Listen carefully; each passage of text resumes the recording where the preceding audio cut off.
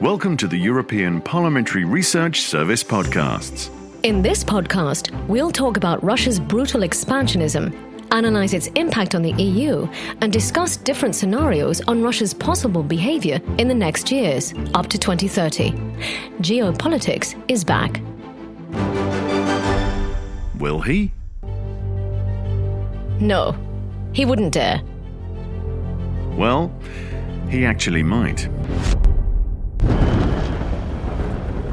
Doubts about Putin's real intentions in Ukraine were quickly dispelled on the 24th of February, as he announced a special military operation to, in his own words, demilitarize and denazify Ukraine.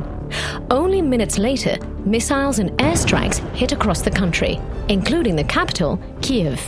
A full-blown invasion had begun. In response to this unprovoked attack on Ukraine, the EU, together with its allies, agreed on massive sanctions, including an oil ban, to hit its economic base, maximize the political cost for Russia's political elite responsible for the invasion, and cripple the Kremlin's ability to finance the war. And what's more, agreed on €2 billion assistance to the Ukrainian armed forces under the European Peace Facility. The war on Ukraine is the latest manifestation of Russia's revisionist policy over the past decade, but not the only one. In 2014, it seized and illegally annexed Crimea and, encouraged by the shy international response, orchestrated a series of pro-Russian uprisings throughout the south and east of the country, prompting a war between Ukraine and Russian-backed separatists in the Donbass. In response, Russia's G8 membership was suspended and political dialogue with the EU and other world democracies was brought to an abrupt halt. EU member states agreed on some sanctions, but that didn't stop Putin. Early in 2021, he began to amass troops on the Ukrainian border, raising the first alarms in both the EU and NATO. By the end of the year, he had suspended its diplomatic mission to NATO and asked the US and NATO for security guarantees, including a legally binding promise that Ukraine would not join NATO, as well as a reduction in NATO troops and military presence in Eastern Europe. A call, some may say a threat, that was rejected by the EU, NATO, and the US with equal determination and unity. Another setback for Putin, but that didn't stop him either. Truth is, Russia has increasingly been using hybrid warfare tactics to gain strategic leverage. In the autumn of 2021, it masterminded an artificial migrant crisis at Belarus's border with Poland to destabilize the EU. And it's using disinformation and cyber warfare to undermine Western democracies. Knowing how dependent some EU countries are on its gas and oil, Russia is using energy as an economic and geopolitical weapon. So, what risks does this pose for the EU, and how should we go about them? Well, energy price volatility and supply shortages pose a serious risk for the EU. There are things that can be done in the short term to dampen shocks and protect consumers, as we're seeing now. But the only sustainable solution involves cutting dependency from Russia and diversifying supply. In 2021, the EU imported more than 40% of its total gas consumption, 27% of oil imports, and 46% of coal imports from Russia. But the EU's prosperity and security depend on a stable and affordable energy supply. So, in March 2022, the European Commission presented its Repower EU strategy, outlining measures to drastically reduce Russian gas imports by the end of this year and make Europe completely independent from Russian fossil fuels by the end of the decade. Here's President Ursula von der Leyen. We have to get rid of the dependency of Russian gas, oil and coal to repower the European Union. Repower means massive investment in renewables like solar, wind and hydrogen.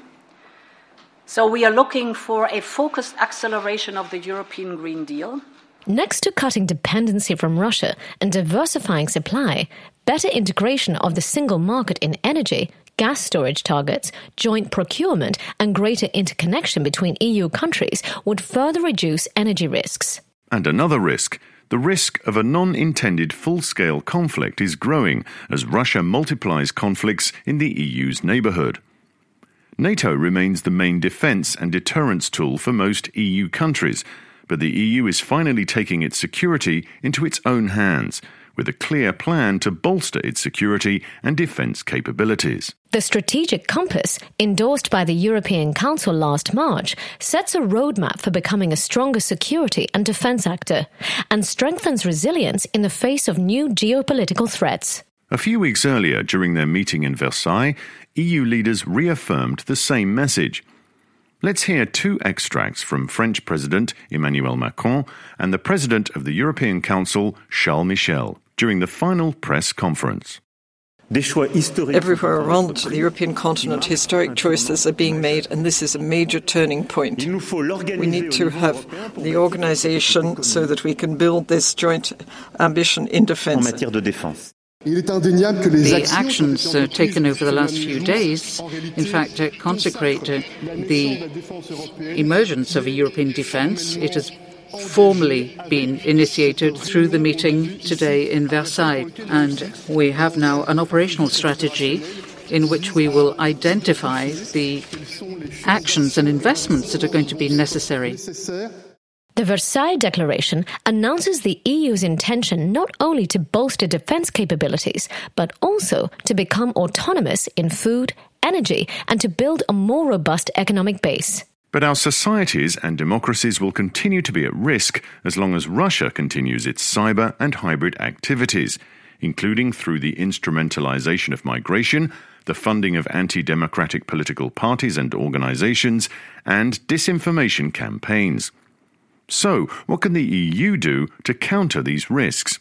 Here's Susanna Angel from the European Parliamentary Research Service. To counter these risks, the EU needs to enhance its resilience by strengthening its security and defense, its economy, and its ability to fight disinformation. To do so, the Union has already strengthened its sanctions framework, has agreed on an action plan against disinformation, especially that originating in Russia.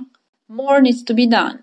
The EU-NATO declaration, now in preparation, could enable both organizations to further step up their joint efforts to counter disinformation and hybrid threats.